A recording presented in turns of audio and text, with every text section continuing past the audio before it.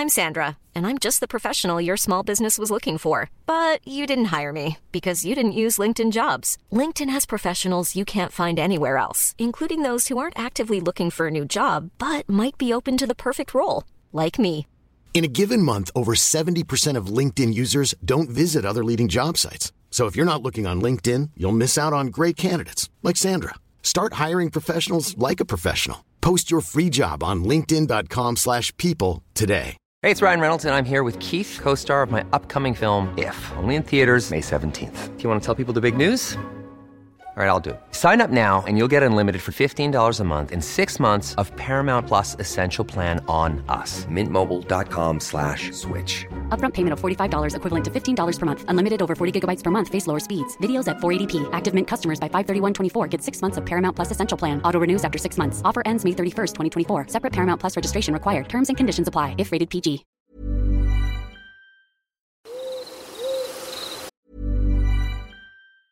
If you thought the only way to get a more defined jawline with natural-looking results was through surgery, think again. Juvederm Volux XC is a non-surgical injectable gel filler that improves moderate to severe loss of jawline definition and can help you achieve natural-looking results with little downtime. Even better, this improved definition lasts up to 1 year with optimal treatment. No maintenance required. Improve jawline definition for a smooth, sculpted look with Juvederm Volux XC. For important safety information and to find a licensed specialist, visit Juvederm.com. That's JUVEDERM.com. Not for people with severe allergic reactions, allergies to lidocaine, or the proteins used in Juvederm. Common side effects include injection site redness, swelling, pain, tenderness, firmness, lumps, bumps, bruising, discoloration, or itching. There's a risk of unintentional injection into a blood vessel, which can cause vision abnormalities, blindness, stroke, temporary scabs, or scarring. Talk to a licensed specialist to find out if it's right for you.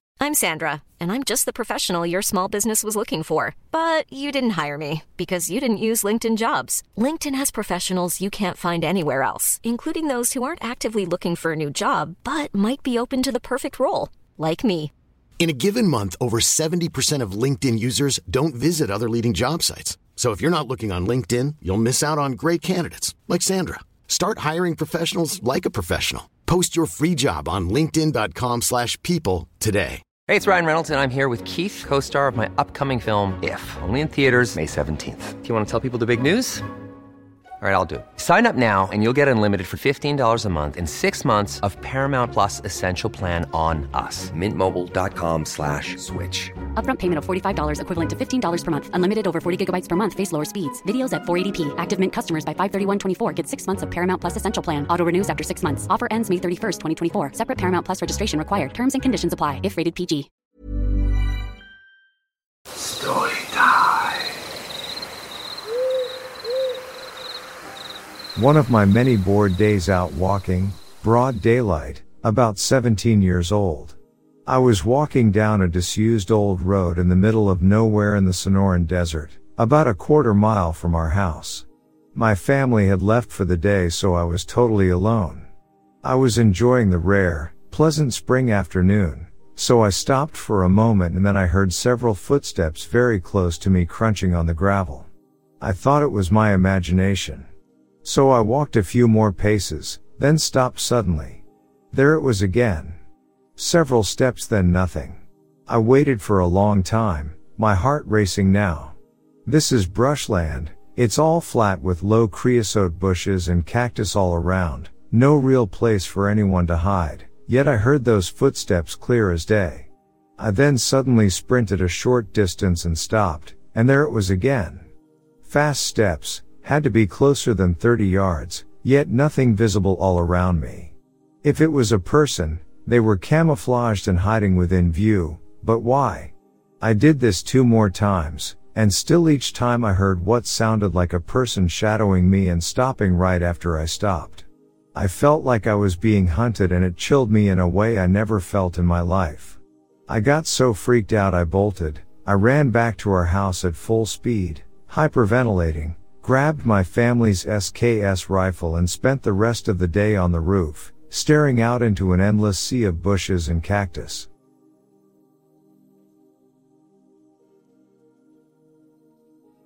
My friends and I are very much into off-roading/camping.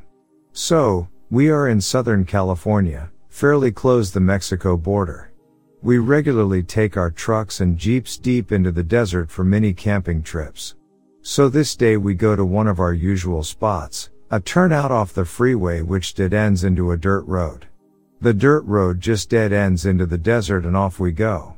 We drive probably 15 to 20 miles in.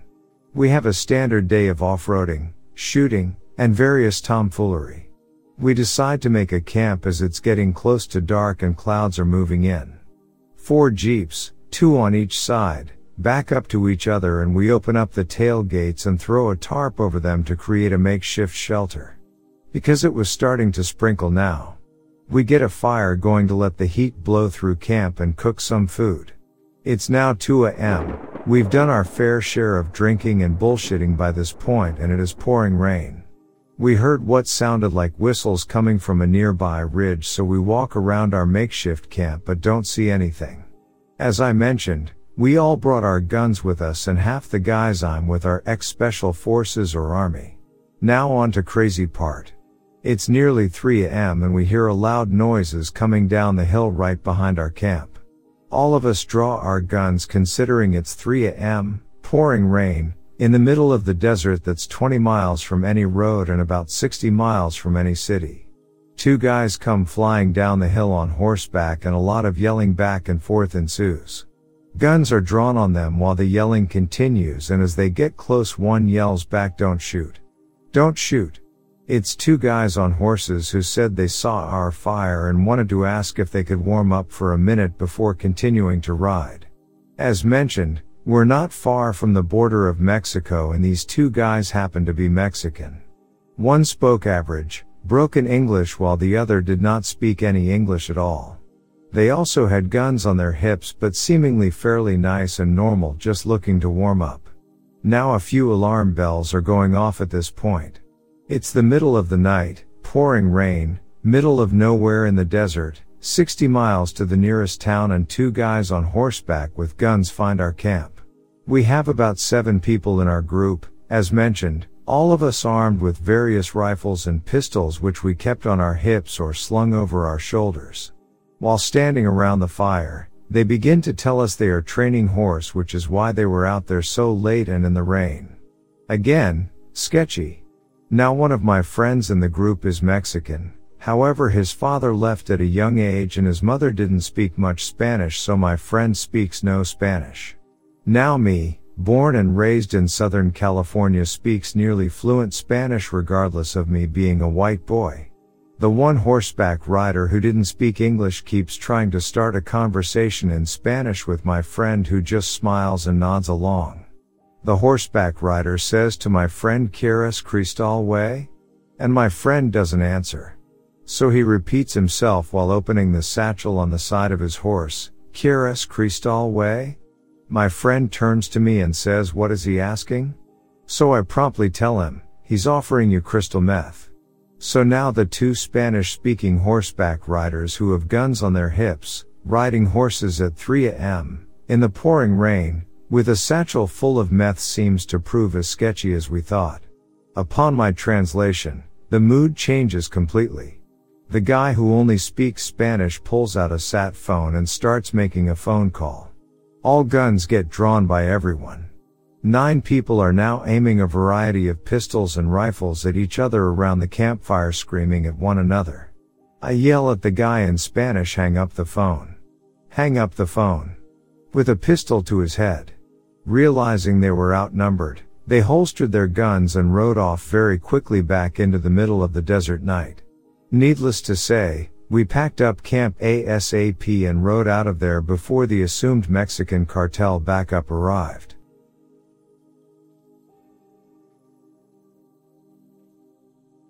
I remember that day in Croatia like it was yesterday, although it's been years since that eerie reconnaissance mission on the deserted island.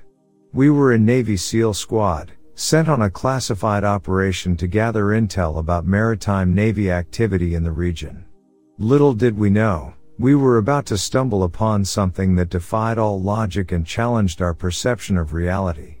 The island was rugged and desolate, overgrown with thick vegetation and surrounded by an ominous mist that seemed to hang in the air like a shroud.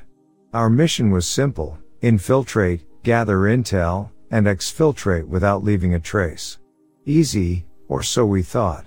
As we trekked deeper into the heart of the island, we began to notice strange markings and symbols etched into the trees and rocks. They were unlike anything we had ever seen, and an unease began to settle over the team. We pressed on, our senses heightened, and our instincts on high alert. And then, we saw it. The creature, if you could even call it that, emerged from the dense foliage. It was a hulking mass of hair and muscle, standing nearly 8 feet tall. Its overlong arms hung nearly to its feet, each finger ending in an 8-inch claw that jutted out like deadly talons. It was covered in a sheen of silver-like hair, and its feet, human-like but monstrous in size, left enormous imprints in the earth.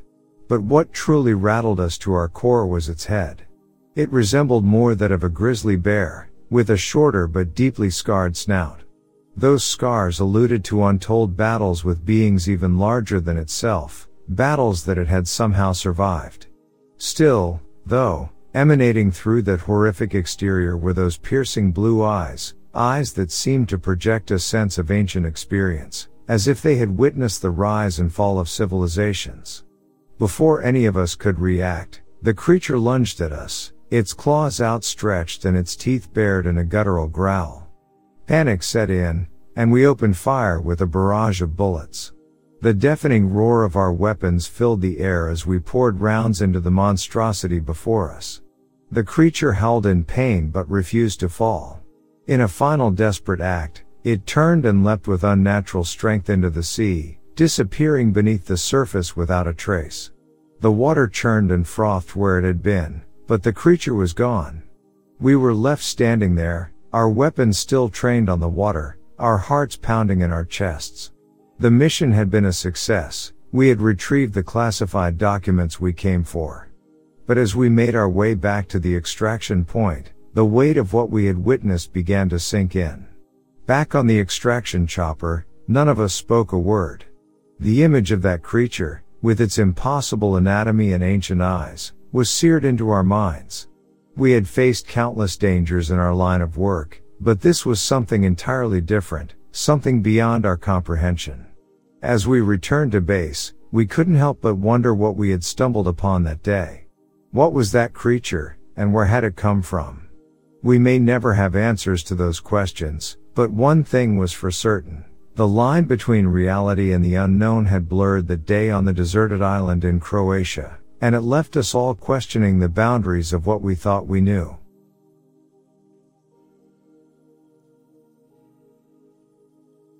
I had been working at the Greywood National Park for 10 years. I loved my job and the serenity that the park offered. The sound of birds whispering and chirping about their day filled my head as I watched the sun rise over the mountains and turn the pink clouds into a brilliant orange.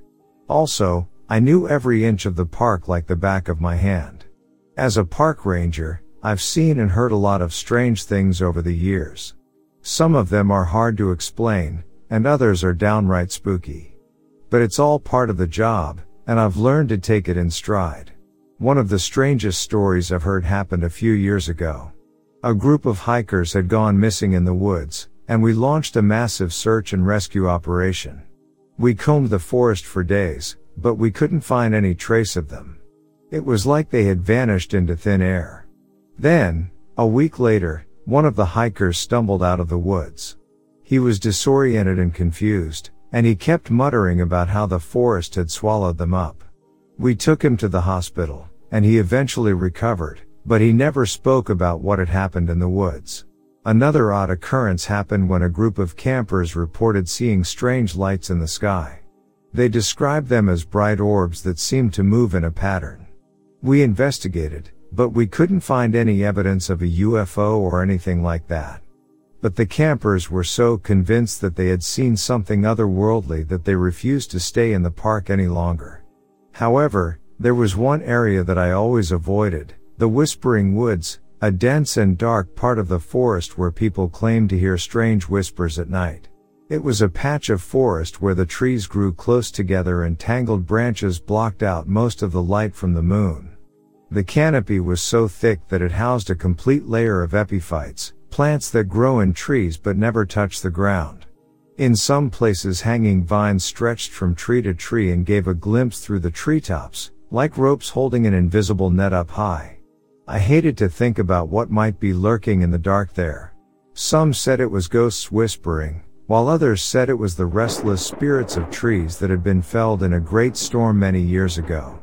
Whatever the case, I never went near it. One day, I was on my routine patrol in the drizzly, foggy forest. The musty scent of old leaves and damp soil leaked into the air as I brushed past the nameless trees. A low droning grew louder, and I spotted a silhouette through the mist. It took me several moments to adjust my vision and make out that it was an elk. Suddenly, I came across a group of terrified hikers. They were huddled together, their faces were pale, and their eyes wide with fear. They were trembling and clutching at each other, their bodies tense and braced as if expecting an attack. Their clothes were disheveled and streaked with dirt and sweat, and their breathing was shallow and rapid. They claimed that they had ventured into the whispering woods and had heard eerie voices, urging them to go deeper into the forest. The hikers had barely made it out, and their pale faces were enough for me to take their claims seriously. "Officer, thank goodness you're here. We heard these strange voices in the woods, and we don't know what to do," he said, his voice quivering with fear. I nodded, trying to calm them down. "Can you tell me more about the voices you heard?" Another hiker, a woman with short, curly hair, spoke up. "They were like whispers, you know? But they were so clear, and they seemed to be coming from all around us. We couldn't understand what they were saying, but it was like they were urging us to go deeper into the woods." I frowned, taking mental notes. "Did you see anything unusual in the forest?" The hikers shook their heads in unison. "No, nothing. But the trees seemed to be closing in on us, and we felt like we were being watched," said another hiker, a young man with a backpack. I scanned the area, looking for any signs of danger. "All right, just follow the path and leave the woods for now," I said, and the group did so. As the sun began to set, I decided to investigate the woods and put an end to this mystery. I ventured into the forest with a flashlight and walkie-talkie in hand. The sun's light peeked through the canopy of trees, barely touching the ground and leaving everything in a deep shade. The shadows stretched out like tendrils, reaching into the distance. Mist loomed in the air, making the trees seem bigger and more imposing. The wind picked up, howling softly and rustling the leaves of the trees as if beckoning me forward. A strange stillness hung in the air as if something hidden waited in the shadows. In the distance, I heard faint whispers barely audible on the wind. As I was getting deeper, the air became colder and I tried to ignore the chill that ran down my spine. Then I stopped in the middle of a small clearing and started to listen. The place was bathed in a deep and eerie darkness, the moonlight filtering in through the canopy of trees. The shadows of the trees stretched out like tendrils, reaching deep into the darkness. The mist loomed in the air, making the trees seem bigger and more imposing. The ground was damp and muddy, littered with pine needles and fallen branches. A hush crept through the night air, interrupted only by the soft chirping of crickets and the occasional croak of a frog. The breeze rustled through the leaves of the surrounding trees and an owl hooted in the distance. Then I started hearing them. But they did not come from the forest, they were in my head. They were low, almost inaudible, yet highly unsettling. It's as if 1,000 tiny voices were speaking at once, but all at once. Every syllable was whispered in an otherworldly tongue, full of unknown sounds and unfamiliar syllables. It felt like a cacophony of unearthly sounds that reverberated through my mind. Then I could make out a sentence. "Go away." As I stood there, the ominous tone of the words sent an immediate shiver down my spine. It felt like someone or something was warning me of an impending danger, and my mind quickly processed the potential risks of staying in the area any longer. Without a moment's hesitation, I turned on my heels and ran away, out from the forest. Adrenaline coursed through my veins, fueling my quick escape as every step felt like a matter of life or death. I could sense the presence of an unseen danger lurking in the shadows, and my heart raced with every passing moment. The dense underbrush and tangled branches seemed to conspire against me, but I pushed on, fighting my way through the obstacles in my path. My breathing became ragged, and my heart beat faster and louder as I ran for my life. Finally, I emerged from the forest, gasping for breath, and I realized that my whole body was trembling with fear. The warning had been too intense to ignore, and I was grateful that I had heeded it. I took a moment to collect myself and to calm my racing thoughts, trying to make sense of what had just happened in the depths of the foreboding forest. What the hell was it? I muttered to myself in the comforting safety of my car while driving home 20 miles away. When I returned home, no matter how hard I tried, the memory of the foreboding whispers still lingered in my mind. Those voices were enough to keep me awake late into the night, my thoughts filled with dread and confusion as to what had happened in the forest.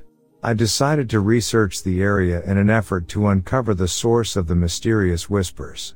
I scoured historic records and digital newspaper clippings, hoping to find some evidence of what could have been lurking in that forest. What I found were only reports of people hearing the whispers. Also, I did find news articles with evidence of disappearances and strange sightings, but I was not sure if they were relevant or not. The thing is, those reports were from different parts of the forest each year. I was looking for a pattern, but there was nothing that could explain what had caused those whispers. Although I didn't discover any conclusive explanation for the phenomenon I heard in the forest that night, I could say with certainty that there was something strange lurking beneath its surface. I did not understand it yet. The next day, I was so scared that I called in sick to work. I needed a rest, to put myself together and process the events of the previous night. I looked out of the window. The sky was a deep shade of gray, with heavy clouds that blotted out the sun and concealed any hint of blue in their shadows. Rain poured down in sheets, puddles forming in low-lying areas and overflowing into the streets. The world outside was blurry and distorted, an endless landscape of gray and mist.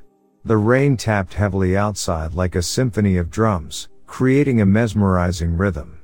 The windows were blurred with droplets, creating a static soundtrack from the raindrops hitting the glass. The wind whipped through the trees and the thunder rumbled like waves crashing against the shore, and the lightning flashed briefly like an explosion of light. I reclined on my couch and listened to the raindrops, but a few minutes later, I turned on the television. Soon, a report about a forest came up as the news of the day. Huge rocks, trees, and debris were strewn across the land. The force of the landslide had upturned the entire terrain, leaving a mangled mess that stretched for miles. Heavy boulders have come crashing down from the mountain and there is destruction everywhere. Huge cracks had formed in the ground and deep ravines had been created as far as the eye could see. Pools of muddy water reflected the dull sky, and a thick haze hung in the air. Then I realized it was the forest, where I had been working for years. The forest was completely destroyed by a landslide. Good morning. We begin this morning with a breaking news story. A massive landslide has struck Graywood National Park, causing extensive damage and destruction. The reporter said. People were walking around, carrying equipment and searching for survivors. The landslide occurred early this morning, and it has completely destroyed the park. There are no reported fatalities at this time, but many people are missing. The cause of the landslide is currently unknown, but officials say that recent heavy rainfall may have played a role. The park was a popular destination for hikers, nature enthusiasts, and tourists. It is estimated that millions of dollars in damage have been done to the park's infrastructure and facilities. This is a tragedy. The national park forest was a place of natural beauty, and now it's gone. I can't believe it, a local resident said to the reporter. Recovery efforts are underway, and emergency services are on the scene. However, the park is expected to remain closed for an indefinite period. Our thoughts are with those who have been affected by this disaster, the reporter finished his news report. I couldn't believe what I was seeing, and my jaw hung open in disbelief. Suddenly, everything clicked into place. The whispers were not meant to cause harm. They had been trying to warn us all this time. The forest seemed to know its death was coming.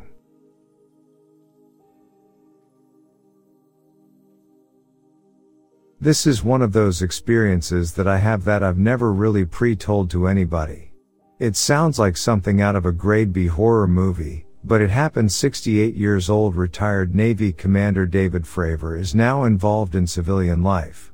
Having worked for decades as an aviator with the United States Navy and then later as a pilot for the USN Reserves, you may remember David Fravor as the guy who had led top-secret investigations of reports of unidentified flying objects. He has also achieved some notoriety back in December of 2017.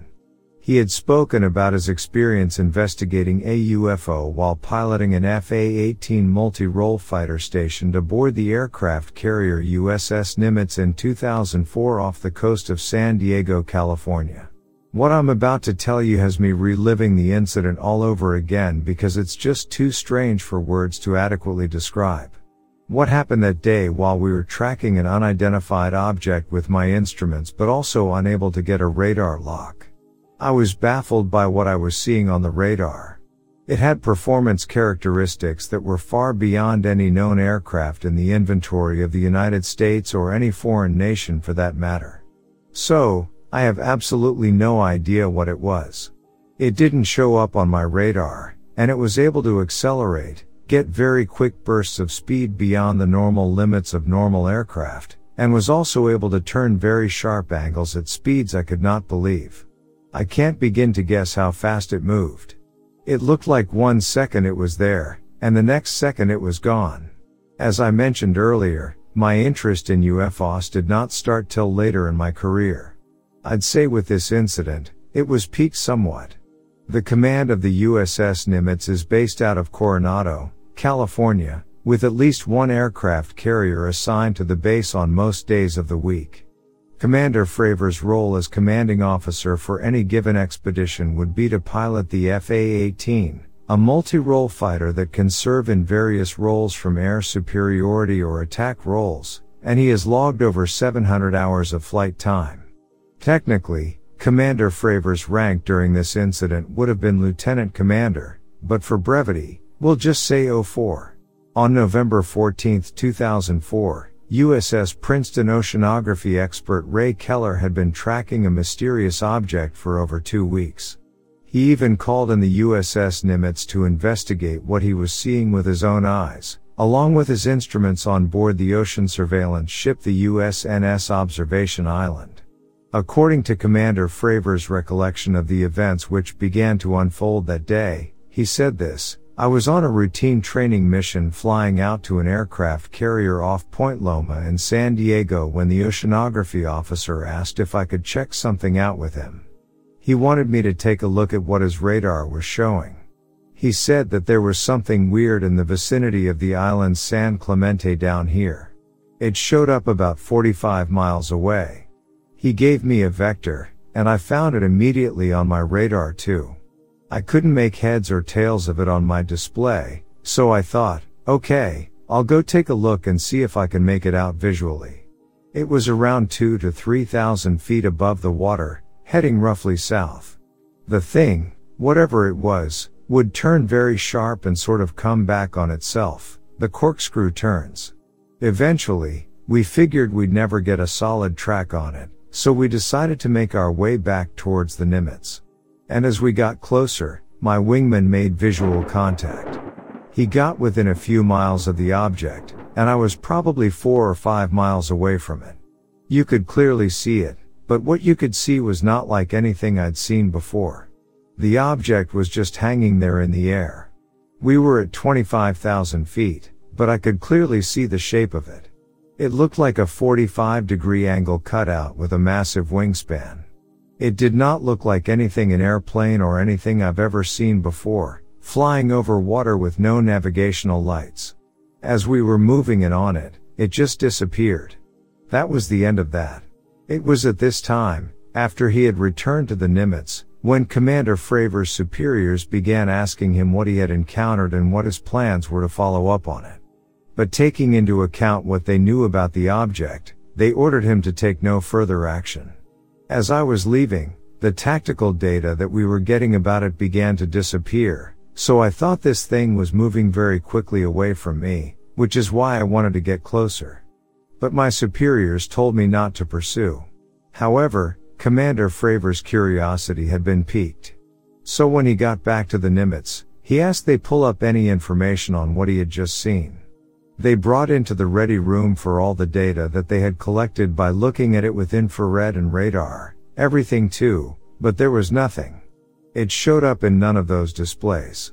It was the shape of a 45-degree angle cut out, yet it had no propulsion system that we could see. There was no exhaust plume. According to Commander Fravor, by the time his superiors began to look into what he had encountered up close, whatever it was they were looking at had suddenly vanished, and by the time they looked back, it was close enough to them that what he had seen with his own eyes could not be denied. As we were preparing to get into debriefing, I asked other pilots who had been on missions before, and none of them have ever heard anything about this. But as we entered the room, there it was on the projector, the data I had seen myself. All of a sudden, it showed up 10 miles out, 15 miles out, all these waypoints along the track, all at the exact same angle. The object would also perform maneuvers that no known aircraft could possibly do. According to Commander Fravor, one example included what he described as a vertical 180 in which the object changed course instantaneously and shot straight upwards, only to turn again and come right back down. It was almost like it knew we were watching it or it was moving away from us. I'm not sure, but that's what makes me think it had some kind of intelligence. The other pilots watching the events unfold became terrified by what they were seeing take place, according to Commander Fravor, who admits that he too was now terrified about what they might be facing. Everyone in the room got a chill. We knew there was something really bad flying around us. And while it may not have been obvious to Commander Fravor and the other pilots what had terrified them so much, decades later, we know what they were saying was something from beyond.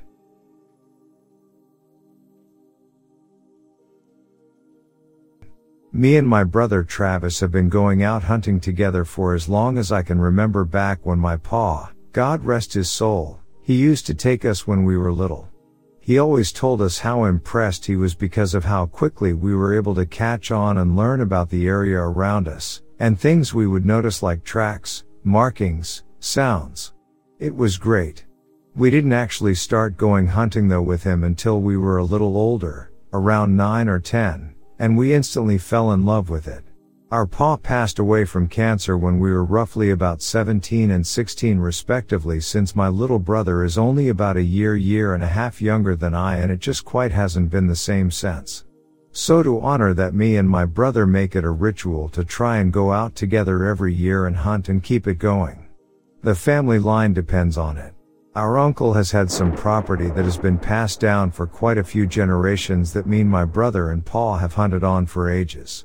These past 5 years specifically though, we had been going to different places to hunt, and it just wasn't quite the same as our uncle's property. So this year we had decided we were going to go back to our uncle's and give it a go. We contacted him in Gulf OK and we'd shown up there in the early morning.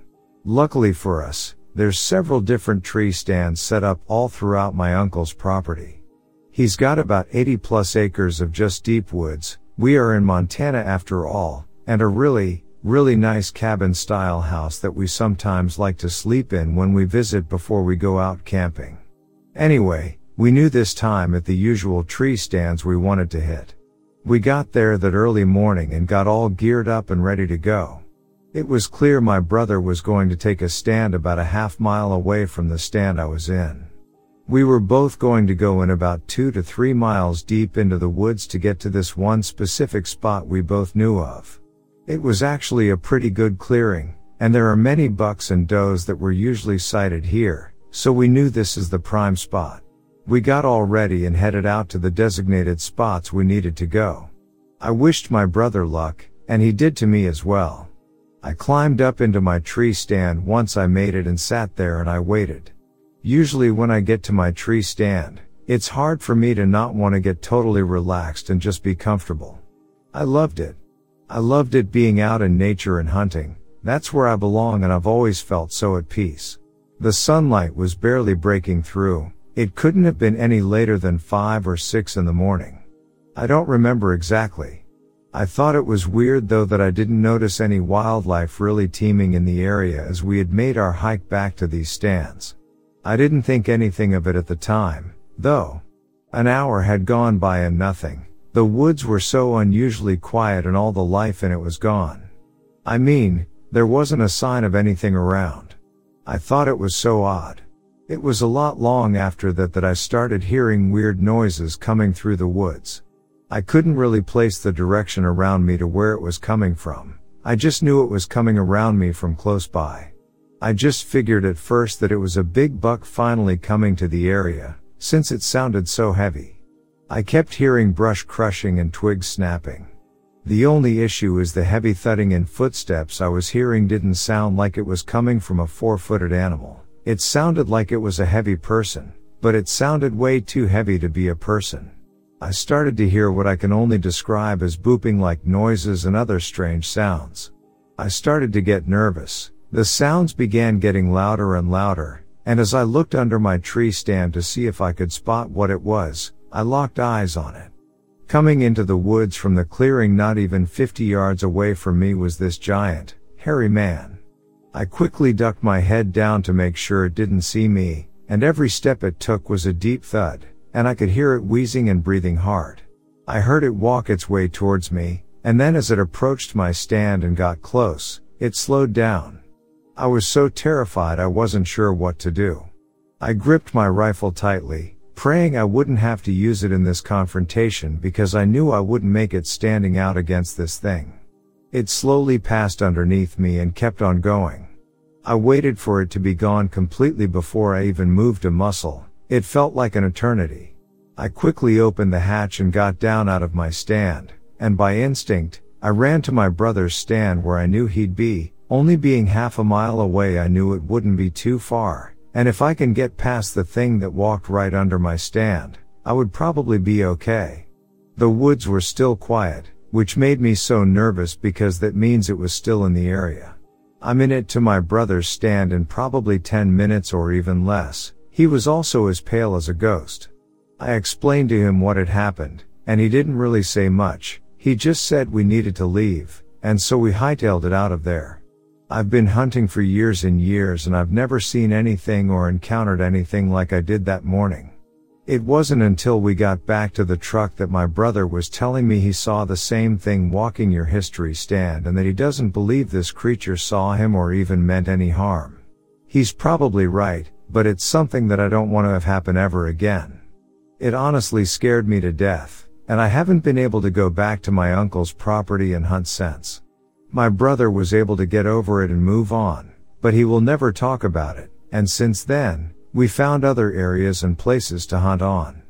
I think we've kind of just collectively decided to not go back, even if it is kind of an unspoken rule. Whatever is running around on my uncle's property, keep it far away from me.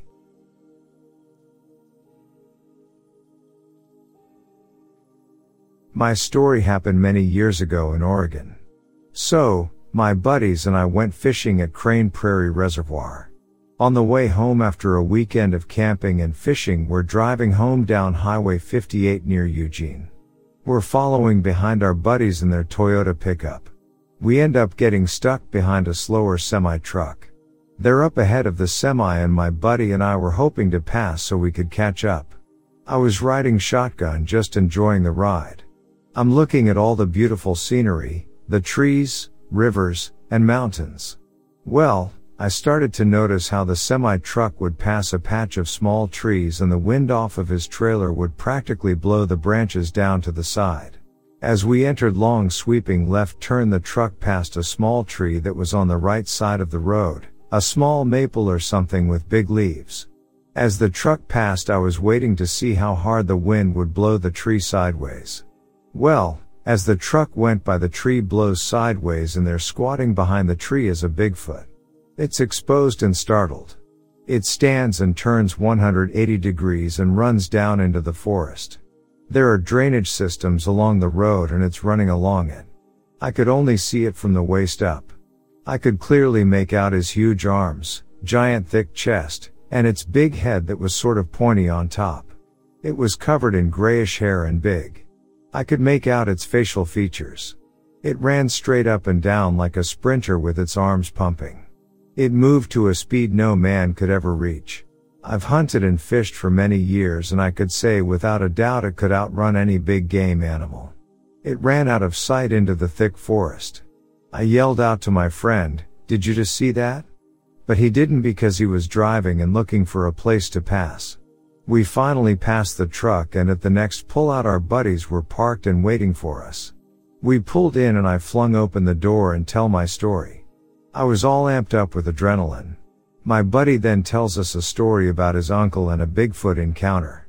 He says he believes me and wishes he could have seen it. It's something that I can't explain, but it's something I experienced firsthand. I've always believed, but after that day I know.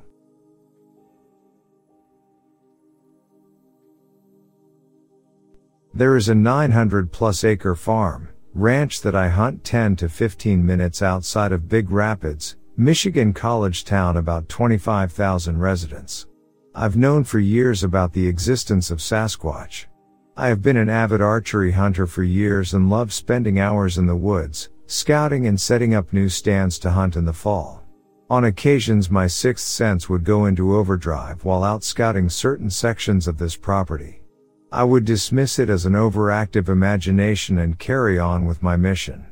Multiple times while on stand I would hear loud tree knocks from various points that surrounded me. I never thought too much into them as I would just dismiss those as natural sounds due to limbs clanking, banging, or busting. I would also notice rank and stagnant odors that would overwhelm my area from time to time. Again, I'd also dismiss these foul smells as possible black bear odors, as I've heard they stink and are quite abundant in our area. On one occasion, while walking into my stand, I heard what sounded like a rock skipping through the treetops, hitting up high and falling to the ground. I glanced in the general direction of the sound and didn't see anything. As I continued walking I heard the same sound again. That this time it was closer, and as I looked towards the sound I caught the movement of a 2 to 3 inch diameter rock falling out of the tree in which it had just impacted. I walked up to the rock, picked it up and stared up the tree, saying to myself, what the hell are the squirrels carrying these big rocks up the trees? You see the pattern here. Weird happens and I dismiss it as I'm 45 years young and don't want to believe I have to deal with a Sasquatch or any other paranormal entity on the land on which I hunt. But the last incident finally got my attention and I now acknowledge the fact that I could possibly be dealing with one of these beings. My son and I were heading out of the woods in a well-lit full moon night about an hour after dark. No flashlights needed. We had a 1/2 mile walk back to our vehicle up this easily traversable stretch bottom that laid at the foot of large rolling hardwood hills and deep cutting ravines that extended to the creek's edge. We had sat pretty close in proximity to one another and had met up at dark to walk out together. Keep in mind that this is the same area that I've experienced tree knocks, rocks being thrown, and smells that could curl your toenails. We had covered the 1/2 mile hike back to our origins and were now standing outside of our vehicle offloading our gear into the back seat. I reached into the car and fired the engine while still standing outside of it as to shed some ambient light on our surrounding. I turned my back to the car. It was in the process of evacuating my bladder when I heard what I thought was my son cranking the radio up in the car as loud as he could. I wheeled my head over my shoulders to look at him, and when I did I locked eyes with my son who stood on the other side of the car. I saw the fear in his eyes as he stood with his jaw open wide. He had not entered the car and turned up the radio. It was a scream, yell that had radiated from the bottom of which we had just exited minutes before. The loud bellowing lasted 10 or 15 seconds and was as loud as any music concert I've ever attended. Keep in mind, I'm 6 foot, 230 pounds. My son's 6'2" and about 260. We're both armed with bows and knives, and I had a 45 XDS Springfield on my side. My son and I jumped into the car, slammed the door shut, and peeled out like Bo and Luke Duke being chased by Roscoe P. Coltrane and Boss Hogg as dirt flew from our tires all the way out to the paved road. Normally we travel this half-dirt 2-track at about 10 miles per hour. That night we may or may not have hit 50 miles per hour. We anxiously and excitedly talked about our experience together all the way back home. We've spent hundreds upon hundreds of hours in the woods and have hunted almost everything possible to hunt in our area. We have never heard any form of vocalization like this before. We rarely hunt this property anymore and never alone. As a matter of fact, the last time I sat in this area was 2 rifle seasons ago, and I heard a larger tree fall over on a windless afternoon. I retreated back to the truck and basically called it quits for the day.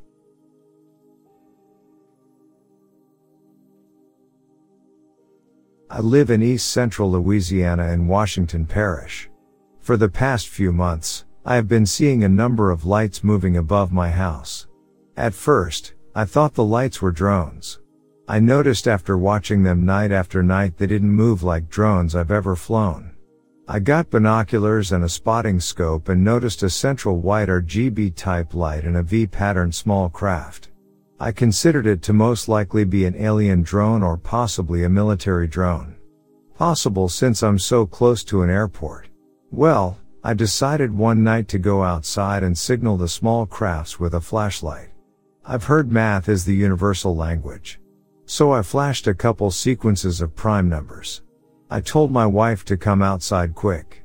I could see a large ship approaching from a few houses down, nearly grazing the treetops, turning and redirecting itself towards my backyard like it already knew my GPS location. I looked in amazement followed by shock and fear. It passed slowly like it was looking for a place to land. The backyard is too small and too many trees around. But it passed so close I could have thrown a baseball and hit it. It slowly passed my yard and went over the neighbor's yard, and I couldn't see it anymore after. I looked up and saw about 10 same types of ships flying fast high in the sky in a sequence. Then I noticed smoke everywhere. Like my neighbor's house was burning down. Smelled like gunpowder. I looked for the source of the smoke. I believe the ship popped off smoke before it was going to try and land one street over. I realized I would have had a heart attack if it had landed. To describe them: large square bronze-looking metal. White lights around the sides.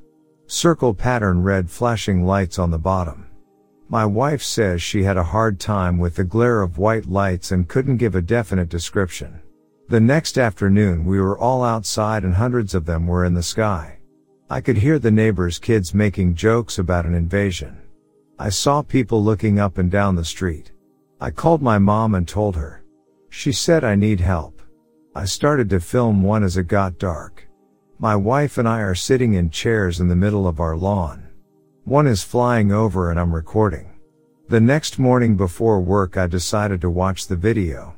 As usual, when I record a UFO the video isn't what was thought to be recorded.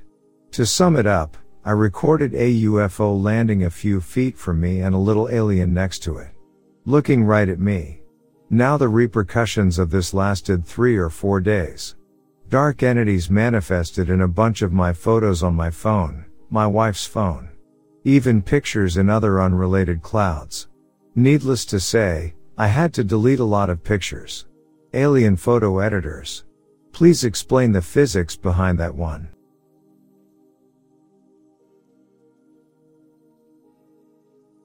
I was on an assignment while in Afghanistan with my 6-man team with a guide. We started to enter the Korengal Valley, aka nicknamed by the locals as the Valley of Death. It is located in the Dara-e-Pek district of Kunar province. The valleys are among the deadliest places on earth. History shows countless men groups and militaries have entered but never come out. Our guide refused to take us through, so we went ourselves. There are stories of giants, caves, demons, shapeshifters, etc. It still gives me goosebumps. I now fast forward, back home to the United States. My group of 6 decided in our spare time to work the Appalachian Trail starting in New Hampshire and ending in Georgia. All told, it took us 7 months total to complete, with weeks in between of work, as we did not complete it all at once. We were near the Shenandoah Valley area. We made camps, set up 3 tents, made a fire, and cooked dinner after dinner at about 19h or 7 p.m. 3 of my men, call signs Voodoo, Panther, and Deuce, sat in a circle and talked. 2 others, Dingle and Reaper, did perimeter watch. The camp perimeter was not far away due to the steep terrain. I would guess both sides were about between 25 and 33 degree angles. None of us could see how far up it was. It was too thick with trees and undergrowth brush. It was dusk when we made camp. I went to rest in my tent as I had the next watch. I heard all 3 of my guys say "what WTF" just as I heard a loud thump on the ground and then another.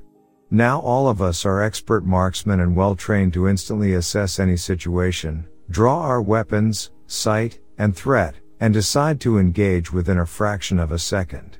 We trained for this. As I exited my tent unarmed, I was the only one not carrying a weapon other than my 7-inch serrated double-blade knife, K-bar. As I stood up outside my tent, all 3 men, plus now the other 2 men, were standing with weapons drawn. Instantly, they started firing at this 10-foot tall creature that was about 12 feet away. It was head to toe, a very reddish-brown color hairy creature. It had an ape-like face and large red glowing eyes looking right at us. The growling was such a volume it reverberated in my rib cage. It was like nothing like I had ever felt before. There was a horrible mix of skunky and sulfur odor. It made our eyes water. It then began running with long strides that no human could do. It was like a blur as it passed through the edge of the camp. Then it let out a loud woman-like shriek as it turned and went down that very steep ravine into the darkness of the night. All the while it snapped 2 trees off about 8 feet off the ground while it descended into the ravine. After it was over, everyone rushed to the ravine edge, but it was gone. Now our guns don't miss, especially at that close range. No freaking way. Here's the really bizarre part. At daylight, since no one slept after that, we were all locked and loaded waiting for another attack. We looked for blood tracks. There was no blood, only 2 large barefoot prints. About 50 rounds were emptied into this creature at short range. Again, we all just said no way, that's not possible. Down the ravine, about 25 to 30 feet, were the 2 snapped off trees which we guessed were between 4 or 5 inches in diameter. We broke camp and continued on the trail southward. We're about 12 kilometers and begin to believe that this thing was shadowing us from above. We couldn't see it, but we can certainly hear it. Maybe it was another one, who knows? We all discussed it at great length and surmised it was obviously some man-like creature. We never discussed it again. That night is etched in my mind along with that unique odor, nor will I ever forget the unique growl and shrill sound it made.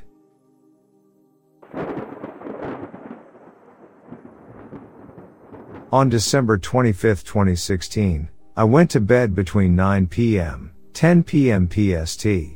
I live in Laguna Hills, California. At approximately 3 a.m. PST in the morning, I was awoken by a commotion in my bedroom involving my wife and daughter. I didn't investigate the matter and tried to return to sleep. However, my young daughter and wife failed to return to the bedroom. I got up to find out what happened. I found my wife and daughter going to sleep in my daughter's bedroom. My wife briefly explained to me our small dog, who originally went to sleep with me, pooped on the far side of the bed. When my wife and daughter got into bed, my daughter got it on her leg. My wife cleaned my daughter and semi-cleaned the sheet. We have a very small dog, under 5 pounds, so we're not talking a lot of waste. Anyway, I went back to my bedroom and changed the sheets because I could still see a little of the dog waste. I then told my wife she could return to bed with me, but she was too tired to get back up, so I let her be. Well, I am a light sleeper, so it was hard for me to fall back asleep. I want to mention I wear a sleeping mask to bed at night and take magnesium before going to bed because both help me fall asleep faster and have more sound sleep. I have had sleeping problems my whole life. I turned on the TV and watched it for about 1 hour before becoming sleepy again. When I fell asleep, I had a vivid dream that bothered me and I suddenly awoke.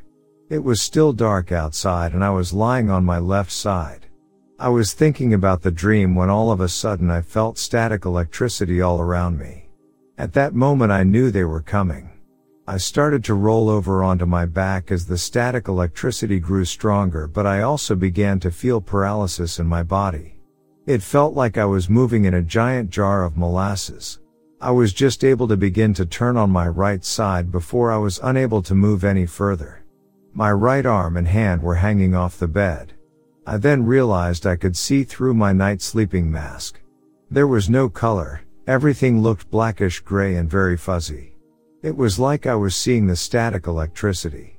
I then saw a small brownish gray being no more than 5 feet tall materialize through my bedroom wall on my right side. It was then standing right through my nightstand and in front of the light fixture. I remember thinking how diminutive in size he was. He then grabbed my right hand, which was hanging off the bed, and squeezed it. I then heard a voice inside my head saying, "Yes, we are real." While he was squeezing my hand, I felt a sudden sense of euphoria, excitement, and elation. I then communicated back to him using my thoughts and I said, "Hi, my name is." As soon as that the event was over, the being left through the bedroom wall and I remained paralyzed for a little while longer. The static electricity in the room started to dissipate too. I was in such a state of shock, I couldn't believe it. I sat up in bed not knowing what to do. I laid back down because then a deep comfort overtook me. I felt such a great sense of satisfaction because I now knew in my heart and mind that I was going crazy and that others I knew weren't going crazy too. I had been given peace of mind. I went back to sleep having another vivid dream which I still remember. I then awoke around 8:30 a.m. EST. My wife was still asleep, but she awoke a short time later and I told her everything. I was expecting her to tell me it was a dream, but she said the exact opposite. She believes our dog sensed something was going to happen and that's why it went potty in our bed. Our dog, whom we've had for 7 years, has never done that. She also mentioned our dog was acting very strange the night before and we thought she was getting sick or eating something bad. This ended up causing my wife and daughter to sleep in another room, which left me sleeping alone in the bedroom. The next night I had a vivid dream of awakening, laying on my left side and completely naked. Everything was fuzzy and my vision was somewhat blurry. My first thought was, oh my God, I can't believe this is happening in my house, but then I noticed I wasn't lying on my bed. I then noticed a small alien whose skin appeared brownish gray, like a grocery bag, on my right side. I was lying on the very edge of a table. The alien had his left hand on my right shoulder and his right hand towards my feet. His head was turned towards my feet and he was slightly bending over me at the same time. At this time I noticed a feeling of deep discomfort in my lower back and buttocks area. But I couldn't move or say anything. Right at this moment, the alien somehow knew I was awake and turned his head towards me. We were looking eye to eye. Next thing I know, I'm awake in my bed and it's early morning and I can see blue sky out the window.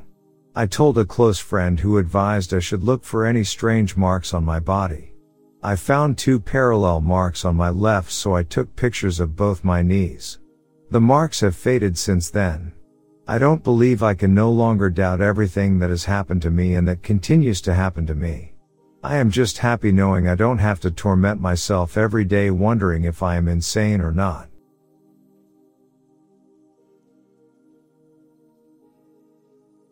On Tuesday afternoon of this week, a few minutes after 6 o'clock, I noticed from my window a very peculiar, solitary, vapory object in the heavens. Its position was about where the constellation of the Dipper would be at that hour, viz., due north, and 35 degrees above the horizon. In magnitude and contour it in a marked degree resembled a human form, head, body, and nether limbs, the body and limbs robed in shadowy drapery. The head, which was of brighter luminosity on the crown and forehead, had thick flowing hair, and the whole figure was extended horizontally, with the head eastward and the front downward. But there was another feature quite as marked, and that was an appearance as of wings projecting upward and backward from the shoulders, and these in due proportional extent to the body and limbs. This last named feature gave the entirety the appearance of an angel. Flying in mid-heaven, considered as a cloud, it was remarkable that it kept the same outline continuously, which is uncommon in those vapory objects, while I had it in view for a considerable time, as it progressed swiftly toward the east. The luminosity of the shadowy angel was of a golden white, and it presented a very beautiful appearance against the blue background of the sky. In addition to the startling outline of the object, the interest in it was greatly increased by its being at the time the only one visible in the whole northern heavens, except some low-lying black clouds on the horizon. I called the attention of several persons to it, one of whom discovered himself the resemblance I did. Query: was this a presage of a coming event? It reminded me of the words recorded in Mark 13:27, "Then shall he send his angels and gather his elect from the four winds," and those in Daniel 9:21, "Gabriel being caused to fly swiftly, touched me about the time of the evening oblation."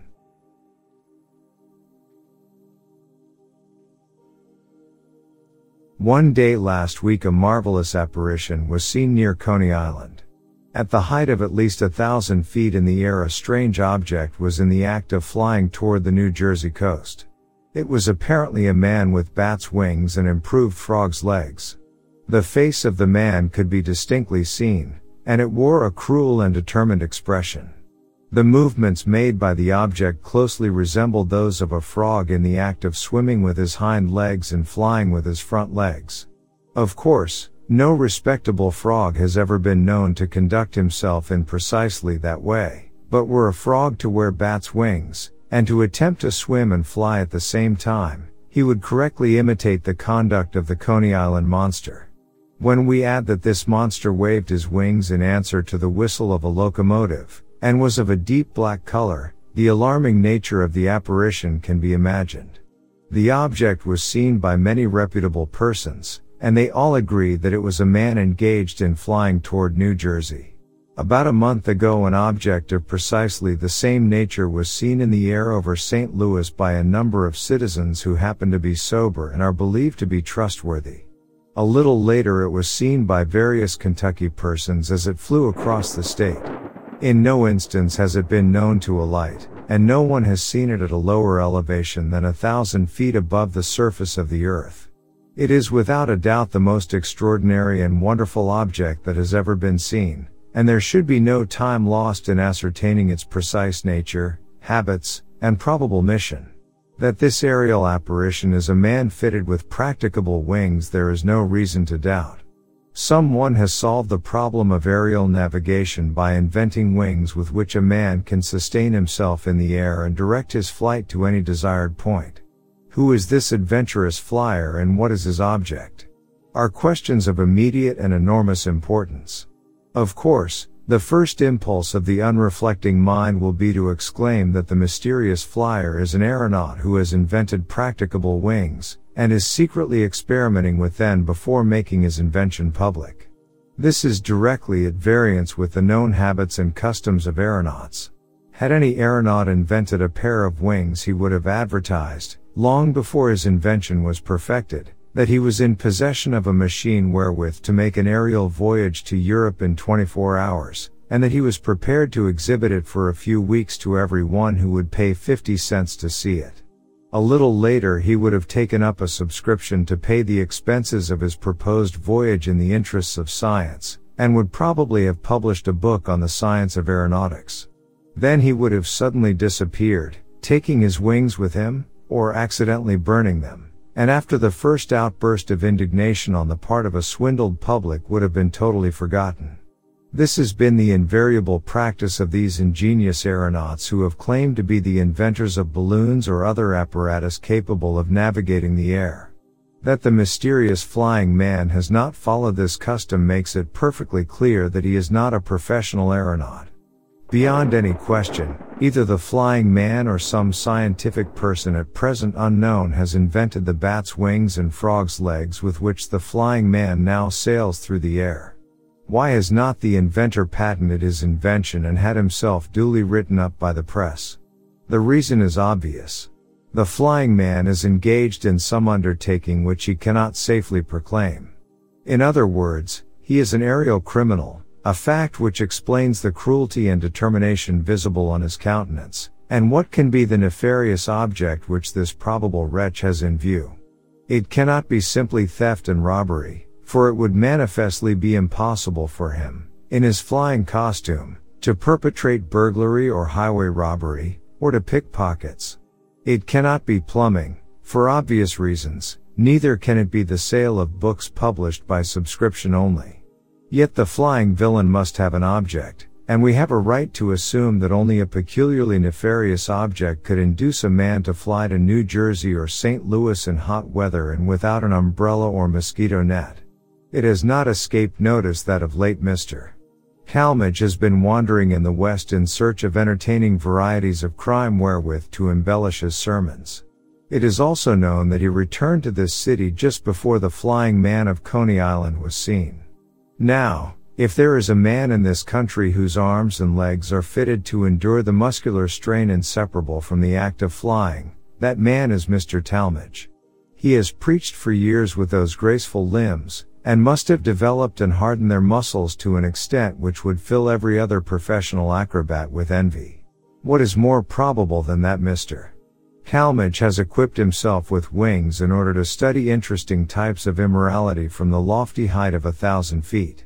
He has flown over St. Louis and Kentucky, precisely the places which might be expected to yield a rich reward to an investigator of crime, and he is now flying to and fro over Coney Island, preparatory to preaching a scathing sermon on the wickedness and indecencies of our bathing resorts. Here we have a natural and probable explanation of the flying man, and it is earnestly to be hoped that no one, with mistaken zeal for field sports, will attempt to shoot the preacher on the wing with a shotgun.